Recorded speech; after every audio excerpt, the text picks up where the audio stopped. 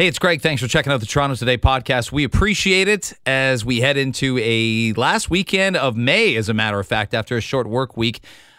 Interesting stuff and interesting times. We've had a really big week of hard news, hard stories to listen to, and we've got a provincial election coming up. Andrea Horwath, NDP leader, joins us for a chat heading into next Thursday's voting day, and we'll be all over that on 640 Toronto. Anthony Housefather on the show as well, Liberal MP, about Bill 96 in Quebec and the decision and the influence, to some extent, of the Canadian federal government in cancelling Canada Soccer's decision to play Iran in a friendly match this summer to get both teams ready for the World Cup in Qatar in November. This one has a lot of layers to this story, so Anthony and I will go through some of that as we roll along. It's the Toronto Today podcast, and it starts now. There is a dead man in the Scarborough area. This happened Thursday afternoon, and we don't know his name and we don't know his age. And I'd ask the question, should we by this point in time? And you might think, why do we need to know? Why do we need to know? James Raymer, the police chief, said there's no threat to the public. Well, that's good. I would want to know if there was a threat to the public. I would want to know that. I'd rather know than not know if the public is being threatened. I'm part of that public, so are you. But if you're like, why do we need to know the name and the age? Why shouldn't we know? Do you have a better reason for the latter question than the former question? I bet you don't. And we know less than we do more about the potential assailant, if you will, carrying a gun up and down the street. He was described as pacing. We get pacing when we get nervous. Pacing kind of implies we're not sure if we should do something or not. Maybe you're excited pacing, like you can't wait to go on a first date, can't wait to meet somebody for lunch, can't wait to go to the Blue Jays game or the Leafs game or the Toronto FC game, whichever it is. But that's not what was happening yesterday afternoon at the corner of Lawrence Avenue East and Port Union Road. I'll let the particulars be explained that we know of from a few clips, including the Chief James Raymer, and then I've got thoughts, and I will tie this in properly and directly to what happened in Texas on Tuesday. I don't think it influenced the reaction of the cops here in Toronto. I don't think it did at all, and I'm not sure they've done anything wrong. But the longer we go and the less people know about why they did what they did, the more questions get raised. That seems fairly obvious to me. Here's a SIU spokesperson. I don't remember her name, and it didn't get put up on the Chyron when I took it off the screen last night, but she explains the incident. Toronto Police Service received a number of phone calls about a man with what appeared to be a firearm, and they responded at about 1:35 this afternoon, and there was an interaction involving the man and two police officers, and those two police officers discharged their firearms, and the man was struck, and the man was pronounced deceased at the scene. At this time, the SIU has not yet identified the man, so I don't have an age or a name at this time, but I will be able to loop back hopefully later on once we know more. Yeah, I mean, I think we'll get it via a leak by the afternoon today, but it shouldn't have to come that way. It shouldn't have to filter out. We shouldn't have to ask more questions than fewer questions about what this incident was.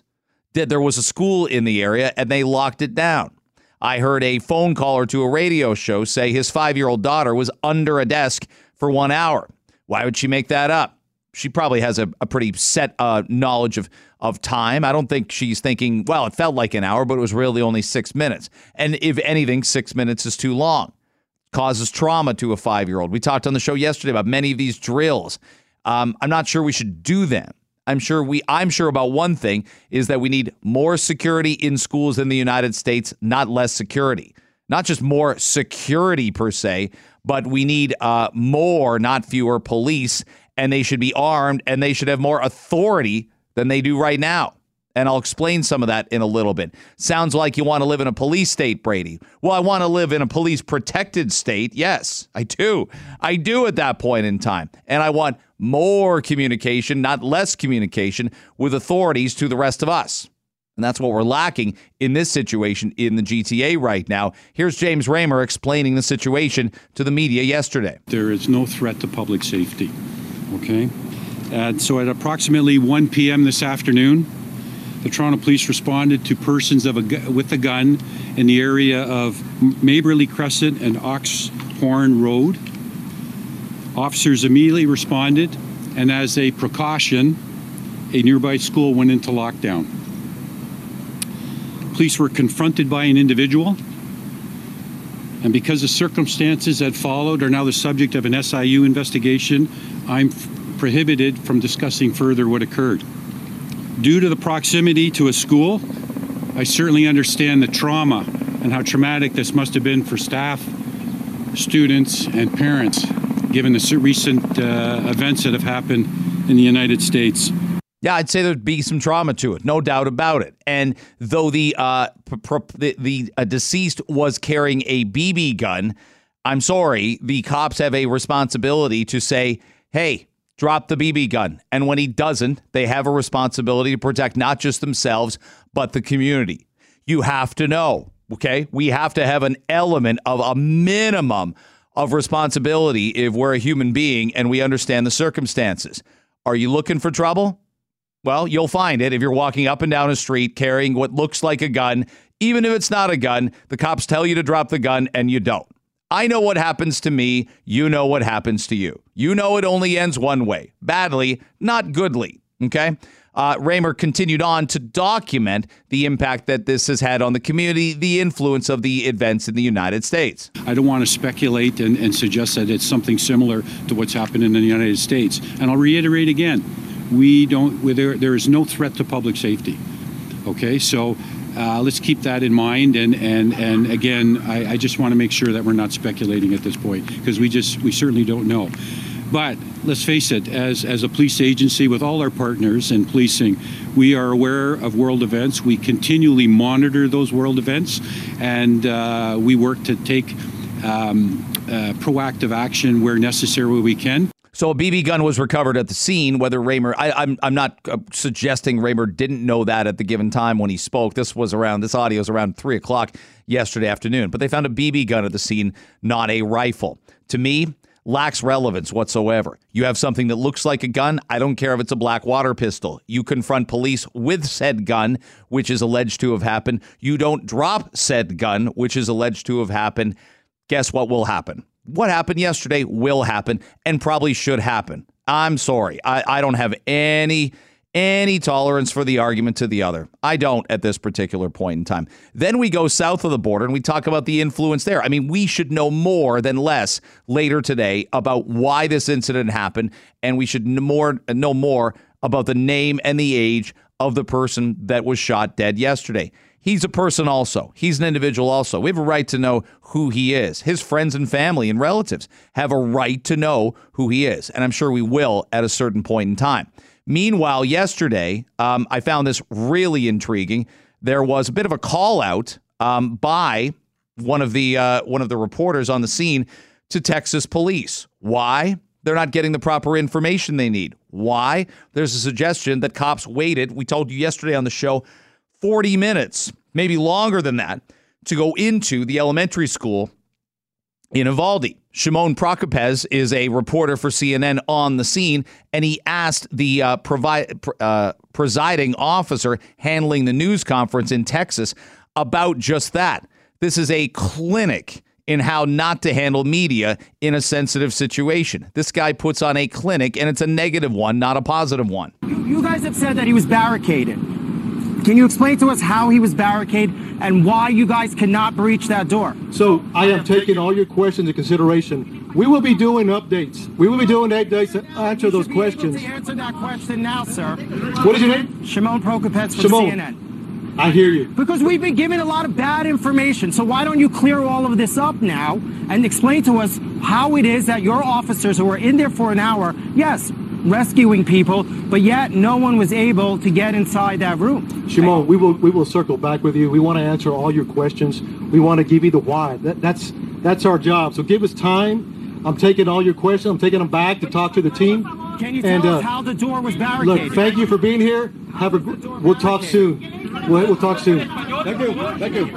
I see both sides of this, but I lean more on the one side. When you say you will circle back with you and you're an authority figure, to me, that's code for I'm not answering this because I don't know what exactly to say because we've given you conflicting information. We need time to figure out a better answer. But the answer may not necessarily be the truth. Do you want the truth or do you want an answer at this point in time? I also understand, and I hear from retired police officers all the time, or even current ones that want to stay anonymous who listen to the show. And everybody wants answers fast. And sometimes there's unfair questions. Imagine trying to answer questions on a tragedy like this when you don't have all the information yet. Okay, there is an element of blaming the cops for everything, and it may not be their responsibility. But this does not look like that in this particular case. And this, again, was a masterclass in how not to handle the media. Why was the door to the school unlocked that morning? What's the answer to, and was that indeed the case? Why did it take an hour for a SWAT team to assemble and force its way inside? And what's the point of armed police officers if they got there way earlier than the SWAT team and didn't go in? You can't be tight-lipped about the casualty count. And as reported last night, a little girl was alive after being shot and died in the hospital, which underscores why it matters that police took an hour to go into that particular classroom.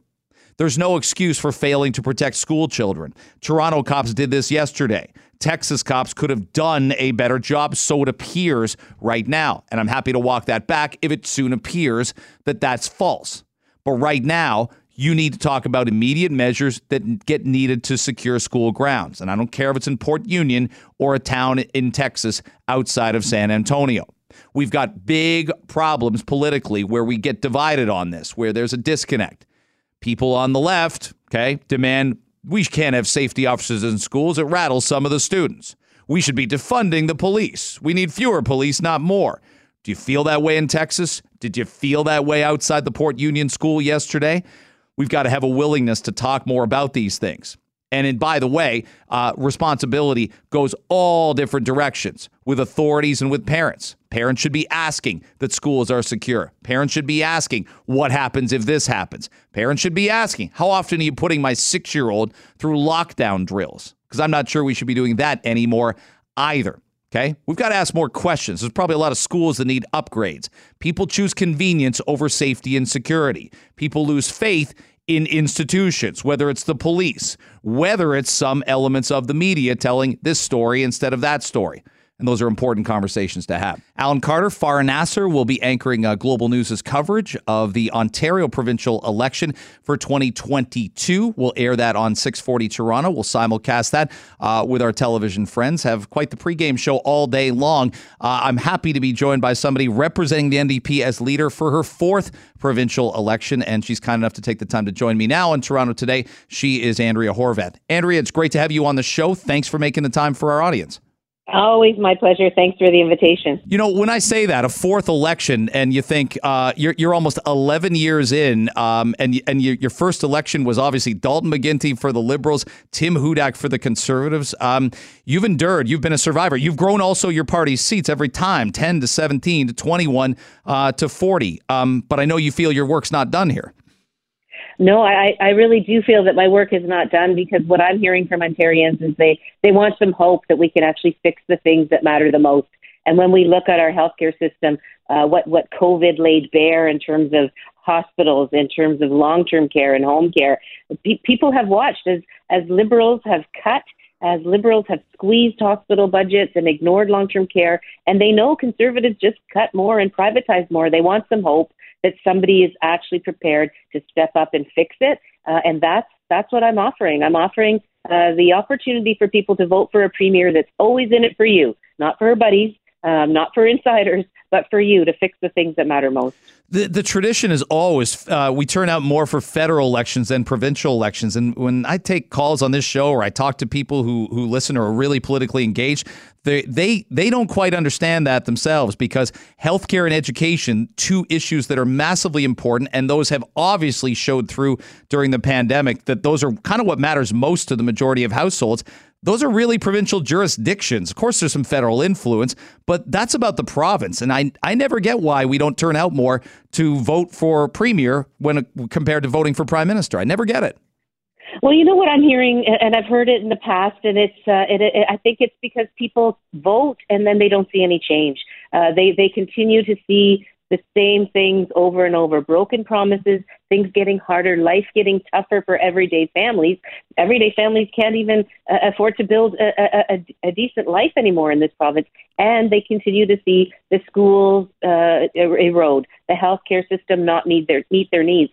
It's been over 25 years now of Liberals and Conservatives, and things are getting worse, not better. And so people become cynical. They wonder, will things ever be able to be fixed? And that's the hope I'm trying to bring to people this time. We cannot ignore how terrible of a state our schools were in during COVID. We can't pretend that we didn't see the horrors that befell our loved ones in long-term care. We can't ignore that our hospitals were completely understaffed and incapable of weathering the COVID storm, notwithstanding how dedicated our frontline workers are in all of those sectors and so many others. It's time for a government that works for people again. We haven't had that in Ontario for a very long time, and I think folks need to know that there's hope that we can get that this time. Andrea Horwath's our guest on Toronto Today on 640 Toronto. We had quite a unique election last time around. Sometimes you've watched politics your whole life. Sometimes the person in power, the incumbent, can kind of see the train coming. And I do think that was Premier Wynne. She even said so 2 weeks before people went to vote. She basically conceded and said, I know I'm not going to win the election. We don't have quite a scenario like that this year. And I see polls that I see maybe even less people voting for Doug Ford, but potentially winning more seats because your party's going to split more votes with the Liberals. Do the numbers you see tell you that? Well, what I'm seeing and what I'm hearing is that people are still concerned that they don't want to see Doug Ford with a second mandate. They don't want to see him in the Premier's chair again. Between 6 and 7 out of 10 Ontarians are feeling that way. And that's why I'm saying to folks, you don't have to go back to a disappointing party, a Liberal Party that we can't trust to fix the things that they broke. This time, people who want our education system fixed and they want our healthcare system fixed, let's come together behind the party that came first or second in 100 out of 124 ridings last time around. 100 out of 124 ridings, the NDP came first or second. So I'm asking those folks, if you have some hope, if you believe we can fix these things, we have to come together behind the only party that has the shot to beat Doug Ford, and that's the NDP this time. Do we have to fix some of the bureaucracy in education? Do we have too much of it? We've obviously taught some with ineffectual methods, inadequate textbooks, and I agree, going all the way back to the Harris government to beyond, education has been cut time after time after time, election after election. You got no argument from me there. But do we need to also trim some of the fat that's about bureaucracy, that's about school boards, that's even to give power sort of back to parents to kind of help dictate what should be taught in classrooms and take some of that away from either union leaders or school boards? Can we all collaborate better together as a province to figure out how to help our kids more? Well, there's no doubt in my mind that a solid, healthy public education system is what our kids need, and it's what they deserve. I think that there are always improvements that we can make. But what we do, what we have to always do when we make improvements and when we look at, quote unquote, restructuring, which is kind of what you described, it has to be because we are doing it to make it better for our kids, right? That we're making the education system work for them. We're coming out of COVID. Look, Doug Ford was firing 10,000 teachers before COVID-19. During the pandemic, he was cutting in education. How do you do that? Our kids have gone through hell and back. Our kids were the least attending in school. They were the ones that were out of school the most during the pandemic in the entire continent. This is a problem. And to actually cut education when kids need the extra supports, when they need to make up academically, when they need to have those caring adults around them to help with the mental health stresses that they've gone through, we have a premier that's cutting education. Who does that? What kind of leadership is that? I hear you on the cuts for education. What I hear from prospective voters is there is that fear, whether it was Premier Stephen Del Duca or Premier Andrea Horwath, that we'd have missed more school days. We'd have had more of an abundance of caution. I got you. The province dithered in December. I thought there should have been more tests. I think it's kind of scandalous that private schools were getting tests that public school could have gotten. But when we had Omicron come, Andrea, it reframed the argument. We can't be closing schools down for a few cases. We all knew, you just went through it yourself. We all knew this was kind of blitz us health-wise, and we would hope that the vaccines and some abundance of caution protected us. But I can't be the only one telling you that the fear was there that the NDP or Liberals would have had schools closed for longer. Well, but in fact, that is not what the evidence bears out. Had the Ford government taken actions more swiftly that they could have and should have, had they protected our kids in the schools, had they made the decisions, more quickly, we would have not been in this situation. Do you know, in provinces like British Columbia, they literally never closed the restaurants, ever. And for the entire pandemic, they didn't close their restaurants.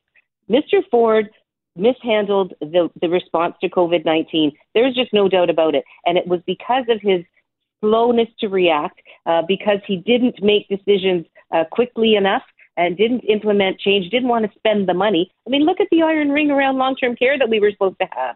He pretended about that. He gave people false hope, and 4,500 residents of long-term care died from COVID-19. You know, I think kids could have been in school more. Absolutely, I think so. If the government had spent the money, if they had invested in the things that would have kept them safe, if they had made decisions that prevented the spread of COVID-19, like hiring more PSWs, for example, like getting infection prevention and control measures in place in our long-term care system, like making sure that our healthcare staff were beefed up and that they had the PPE that they needed. You know, I don't disagree. We could have had our kids in school much, much longer. But I think the reason we didn't is because of the decisions that Doug Ford made and didn't make. And to your point, British Columbia brought in paid sick days to a greater extent than Ontario did. And I think we dropped the ball there. You've got 6 days left. What are the big issues? Give me 90 seconds on the big issues you want to hit on that you worry even shows like mine or the media or the television newscasts just aren't talking about enough. What do you want to see more of when you sit down at night after meeting the public, meeting prospective voters, and you want us talking about? You know what, Greg, there's just one thing that keeps coming up, and we're talking about healthcare, which is important, and education, and all of those systems that matter most, and affordability. But I got to say, every single time, no matter what community I'm in, every time I get off the bus, somebody approaches me about the mental health care system that isn't there for their kids. It isn't there for I speak to young people. It's not there for them. It's not there for their peers and their classmates. Mental health is huge, and our young people are the ones that are bearing the brunt. So that's why we have a plan to bring mental health care into our healthcare system, because mental health pain is just as problematic and troubling as physical pain. Pay for mental health care with your OHIP card. Rebuild or actually build the services so that no matter where you are, you can get the help you need, because we need to support people. People have gone through a lot. And your party deserves a lot of credit, and your federal leader has said this. Dental is also health care, and that's a huge priority. Parents know all about this. The idea that I could go get a great surgeon to give me a hip replacement or a knee replacement, and I wouldn't pay out of pocket, but I'd pay for a root canal that's causing me tremendous pain, that's wrong. Like, we've got to level the playing field with that.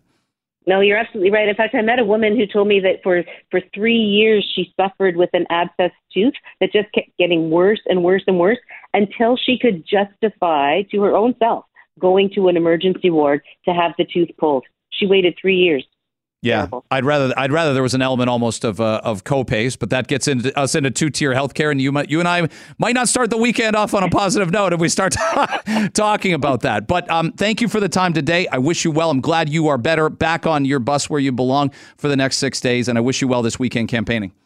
Thanks so much, Greg. Take care. Have a good weekend. I will. Andrea Horwath, NDP leader. All right, here we go. It's our 4 for 4 quiz. Dave Bradley, Sheba Siddiqui, Gord Rennie. Nobody wants, a mediocre show to go into the weekend. Nobody wants to do poorly on the 4 for 4 quiz going into the weekend, right, Gord? You're looking at me for? I can look at you. I lean towards the right, only with my eyes. Right. I don't want to. Yeah, I'm trying to play it up the middle here. And our quiz today, Sheba mentioned she's going to Top Gun, right? She said that. It's not about Top Gun. Oh. It's not about Kenobi on Disney Plus this weekend for you Star Wars freaks, one of which I am, although I skipped those 90s films with like Jar Jar Binks. You referenced him the other day on the show, or Dave did. But Stranger Things Season 4. is on Netflix. Ah. I am So going to do poorly. it's a. Thank you, Dave. When your kids are old enough, Stranger Things. Yeah. Get them going into season 1. This is fun. Have they seen E.T. the Extraterrestrial? No, they haven't yet. Okay. Yeah, we were kind of worried that it might be a little bit too scary for the younger ones. So. Yes, wait. I saw it when I was too young, and I'm terrified What of scared you? aliens. He's friendly. He eats M&Ms. He so walks around in a scary. The bathrobe. people His in the neck. suits and stuff like that. okay. It's all weird. No, for me, it was E.T. himself. Oh, really? He looks like when you're 5, he looks like a monster. That's what you imagine a monster to look He's like. got a glowing finger. And extended neck, too. Don't forget about Didn't, that. didn't we just do a segment on accepting people based on who they are and not how they look, Sheba? And the extra, like if your neighbor had a glowing finger and an E.T. extending is neck, like you'd illegal be like, we alien. have to move. I don't like these new neighbors. They have extending necks and they eat Reese's Pieces nonstop. No, I was Come on. terrified of him. Oh, Yeah, I you're just fine. needed to get to know him better. That's right. That's Yes. right. Let's not make this a wedge issue about E.T. and create a tension with our alien neighbors. And yet we all forget he has healing powers. He does good. That's true. Very true. So here's a quiz on Stranger Things. What state is Stranger Things set in? Illinois, Indiana, or Iowa? Illinois, Indiana, or Iowa? Gord. I've the only thing I know about Stranger Things is the first season was set in the 80s, and that's as far as it goes. So I'm going to say Indiana. Sheba I think it's Indiana, too. I think you're right, Cord. and Dave. I think so. In honor of the Indianapolis 500 this weekend, I think Oh, it my is gosh. Indiana. Who do you like in that race? Oh, it's wide open. It's the Indy 500. It can go anyway. It can go anyway. Yeah. It's got to go 500, but it Yeah, can yeah, go anyway. totally. And then sometimes they have to run it on Tuesday because it rains on, or Monday because it rains on Sunday. It is Indiana. Way to Oh. go, everybody. Nice. Way to go, all. Who was, you referenced the era, Gord. Okay. Who was the U.S. president? I'm not giving you multiple choice here. And the Canadian prime minister the year during season 1 of when Stranger Things takes place.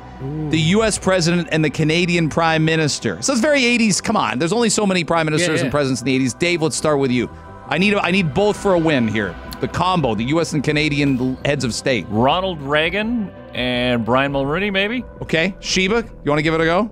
That's what I was going to say, but I don't know about Reagan. I'm on the fence. Who was before Reagan? I could make up a name. Jimmy Carter was. Okay, no, if he doesn't know, forget it. I went with Reagan and Mulroney. It's something I don't know. I was going to say like JFK to try and trick you because that's not true. No. Okay, I know go ahead. you'd spot that a mile away. Okay, Reagan and who? And Mulroney. Okay, Gord. Let's go Bush Sr. and Mulroney. Is it that I later? can't. I didn't expect to stump all you with that. It's Ronald Reagan and Pierre Trudeau. The series starts and is based in the Really? spring of 1983. Oh. So it's the year Mulroney was elected Yeah, in the fall of cool, 84. yeah. Simpler times. Simpler question coming up now. What was the name of the ice cream shop in the mall? There's a lot of mall culture from the 80s, right? We all yes. loved our visits to the mall. Shout out to Pickering Town Center, where I go sometimes to go to Lush and buy my skincare products. Oh, bath bombs?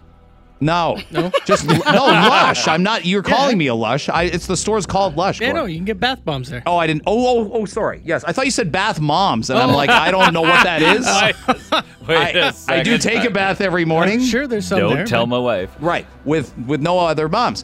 What was the name of the ice cream shop in the mall?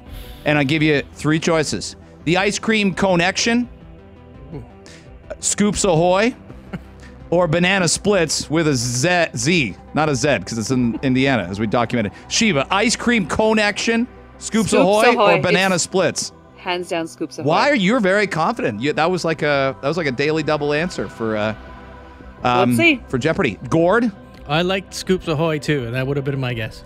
Dave. Yeah, they dress as sailors at Scoops Ahoy. How did you know that? Because I've watched it. My kids haven't watched it. My youngest son was Scoops Ahoy Steve one Halloween. He Oh, ordered that's the a great costume really costume. late. Yeah. Oh, that's good. That's nice. Now he only wore it the one time. I said you should wear that to school like every 10 days Yeah, just totally. for kicks and gigs. Especially today. And I don't think Great I one. said kicks. It would be fine, yeah. Yeah. And finally, this is more off the beaten path of Stranger Things. Name the movie. Matthew Modine is in this. Okay, like 80s actor. Winona Ryder, maybe more for 90s than 80s.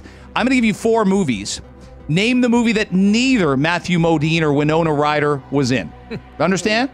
So neither of them are in the movie that I give you. Okay? One of the four. A Vision Quest, Heathers, St. Elmo's Fire, The Dark Knight Rises. Gord. What was the third one? St. Elmo's Fire. I think it was that one. Okay. Dave. I'm going to say Dark Knight Rises. Dark Knight Rises. Yeah. Sheba. I'm sure Winona wasn't in The Dark Knight Rises. I don't know about the other guy. I'm going to say Dark Knight Rises. It is St. Elmo's Fire. Oh, he I worked know. for the win. Matthew Modine played a cop. Yeah. He did. Skeptical of Batman. They often are. Yeah. They didn't want to do anything. Right. Yeah. I don't want to tell you what happens to him in the end.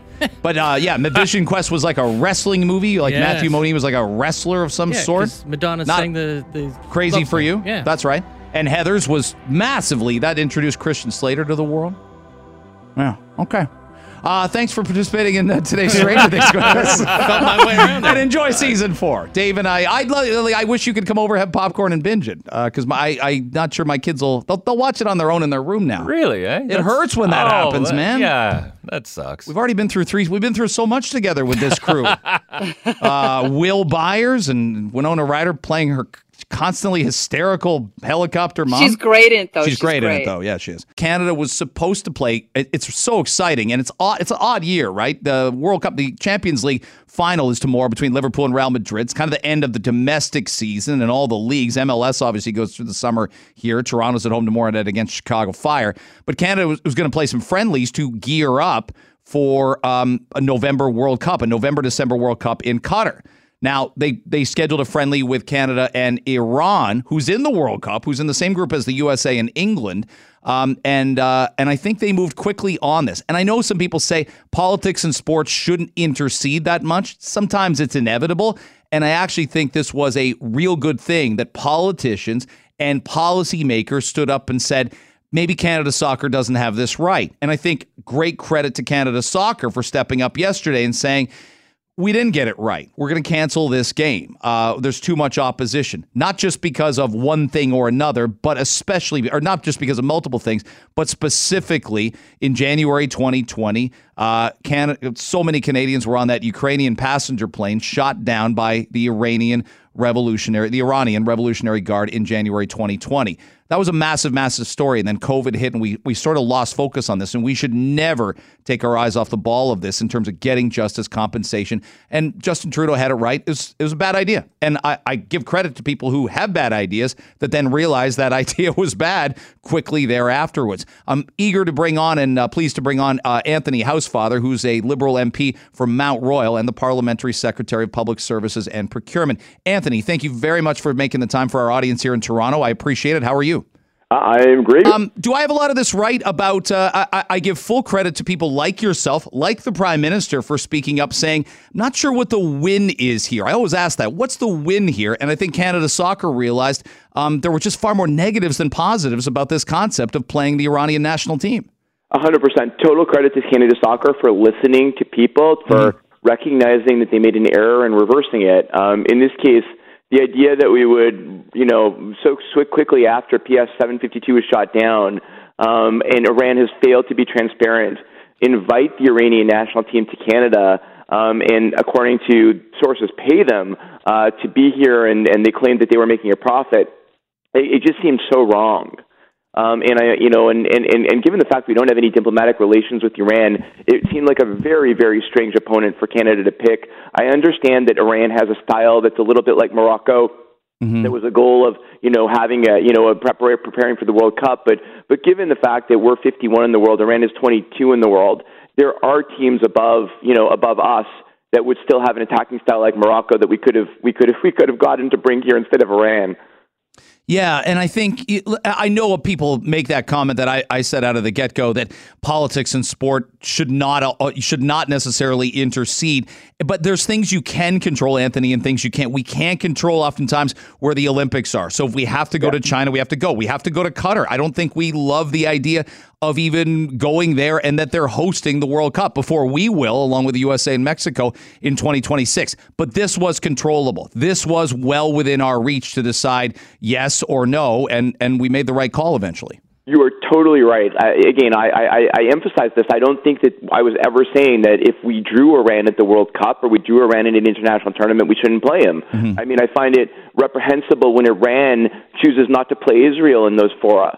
And sort of says, oh, no, we're not playing that country. If we draw Iran, we should play them, but there is no reason to invite them here proactively and bring them to Canada. That is an entirely different set of circumstances. It sounded like as well some of the players, and I give them, again, credit because I think it's hard to be a voice sometimes and stand up when you're not sure how your teammates will feel. There's very much a pack mentality when you play on a team, but the fact that a few of the players felt uneasy about it and expressed that, I think is only a positive. Look, it's better to have that conversation than to ignore the elephant in the room. 100%. Again, total credit to the players who came out and spoke about this, because in the end result, we want to all be united behind our team when they go to the World Cup, right? This is a long time since Canada's been in the World Cup. All Canadians should be proud of our team. All Canadians should be united behind them. And to create controversy like this only hurts the players, and it only hurts the fan base. Where are we, Anthony, on that, I suppose, lack of relationship with Canada and Iran? Where are we with answers, compensation? As we talked about, this happened almost 2.5 full years ago, and it's very difficult, as you know, in the news cycle. Something grabs all of us, yourself, myself included, and just sort of wraps its tentacles around us for a couple weeks, and then something else distracts us, whether it's positive or negative. I know this is a priority for the Canadian government. I do. What are the next steps? What are the steps that have been taken recently? We are continuing to work with international partners to hold Iran to account. The problem, as you know, is that Iran has failed to be forthcoming. We want to make sure that victims and their families get assistance. We provided mental health resources. We provided counseling resources. We created a legal subcommittee to coordinate international efforts to hold Iran accountable. But in the end result, the coordination group, which is the group of countries, just is unable to get Iran to properly negotiate. So we're going to have to resolve this in accordance with international law, and that means a legal case, which is really unfortunate, given the fact that this could have been resolved had Iran been transparent, forthcoming, and offered proper compensation to all the victims and their families. It's one of those things I want to get to as well. Anthony Housefather joining us, MP for Mount Royal on Toronto Today. One of the things we hear from people who listen to the show in Quebec once in a while, and they've wanted our show to do more on Bill 96. I know you've weighed in on it, and we hear from people in Quebec that say that this doesn't feel, I grew up here, I want to feel comfortable here, I want to feel fully embraced here. And there's people that are transplanted into Quebec that say, this is not why I came here, laws like this. This is a problem, and I'm glad the federal government's speaking up. It seems like all the federal parties have weighed in at some point to say, we can't support this. Well, I wish that they had. We have now come out full-fledged. I've been speaking about this since the bill was first deposited, and I'm really pleased to see the Prime Minister and Minister Lametti's sortie the day after the bill was passed, making clear that we're going to intervene in the Bill 21 case at the Supreme Court, which essentially has the same issue, the underlying issue of the preemptive and omnibus use of the notwithstanding clause to override fundamental rights. But I kind of feel as an English-speaking Quebecer, we've been abandoned by most of the political parties in Canada. When all the other parties in the House, for example, last year voted to apply Quebec's French language charter, Bill 101, to federally regulated businesses in Quebec, and only the Liberals voted against, we sort of feel as a community very, very abandoned, because English-speaking Quebecers, it's not the same community that existed 50 years ago. Today, the vast majority of English-speaking Quebecers, like 90% of the younger people, are bilingual. We try our best to embrace the French fact, to support French, but we still want to live part of our lives in English, certainly in our personal lives, certainly to do contracts in English, get birth certificates in English. And this law basically takes away all kinds of government services in English from people, and that doesn't help French at all. It just sort of feels like a slap in the face to my community, my friends, my family, the people I represent. And I'm really glad, at least, that now more and more the Liberal government has come out, some of the Conservative leadership candidates came out, and we feel more supported. And I appreciate the Canadians outside of Quebec, that care about that, because we've got to support French outside Quebec. we've got to support the English-speaking community in Quebec too. I've got under a minute here, but you've spotted as well. There are some legal scholars and experts that think it may even violate international law, that you could go to the United Kingdom. Not everybody speaks English in the United Kingdom. Not everybody speaks French in Paris. These are what's caught. This makes the cosmopolitan nature of our society. These are melting pot countries. Canada is as strong a melting pot country as anywhere, and it might even violate both Canadian and Quebec provincial law. Well, I mean, I think it certainly overrides the rights in both the Quebec and Canadian charters. So I think there's a recognition, even if the government of Quebec doesn't say it, that they're violating rights. And what happened the last time, going back to 1989, if you can remember, I remember as a student, I was like furious. Quebec banned English on commercial signs. And they used the notwithstanding clause, so there was no domestic remedy. It went through the courts. They couldn't do anything in Canada.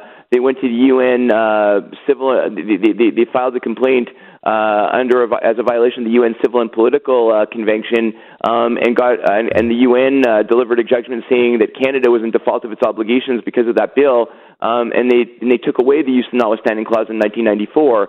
So if they exhaust domestic remedies, they could go internationally like they did in the 1990s about Bill 178. Anthony, thanks for weighing in on these important issues. It was great having you on and really enjoyed the conversation. Let's do this again. I appreciate the time and have a great weekend. Greg. Have a great day. You bet. Anthony Housefather is the MP for Mount Royal in Montreal, a heavily, predominantly English-speaking riding in Quebec. Thanks for listening to Toronto Today. As always, hope you have a great weekend. Please join us Monday, 5:30 to 9 for our live show, which you can catch on the Radio Player Canada app or at 640toronto.com or right there on your radio. Thanks so much again for listening.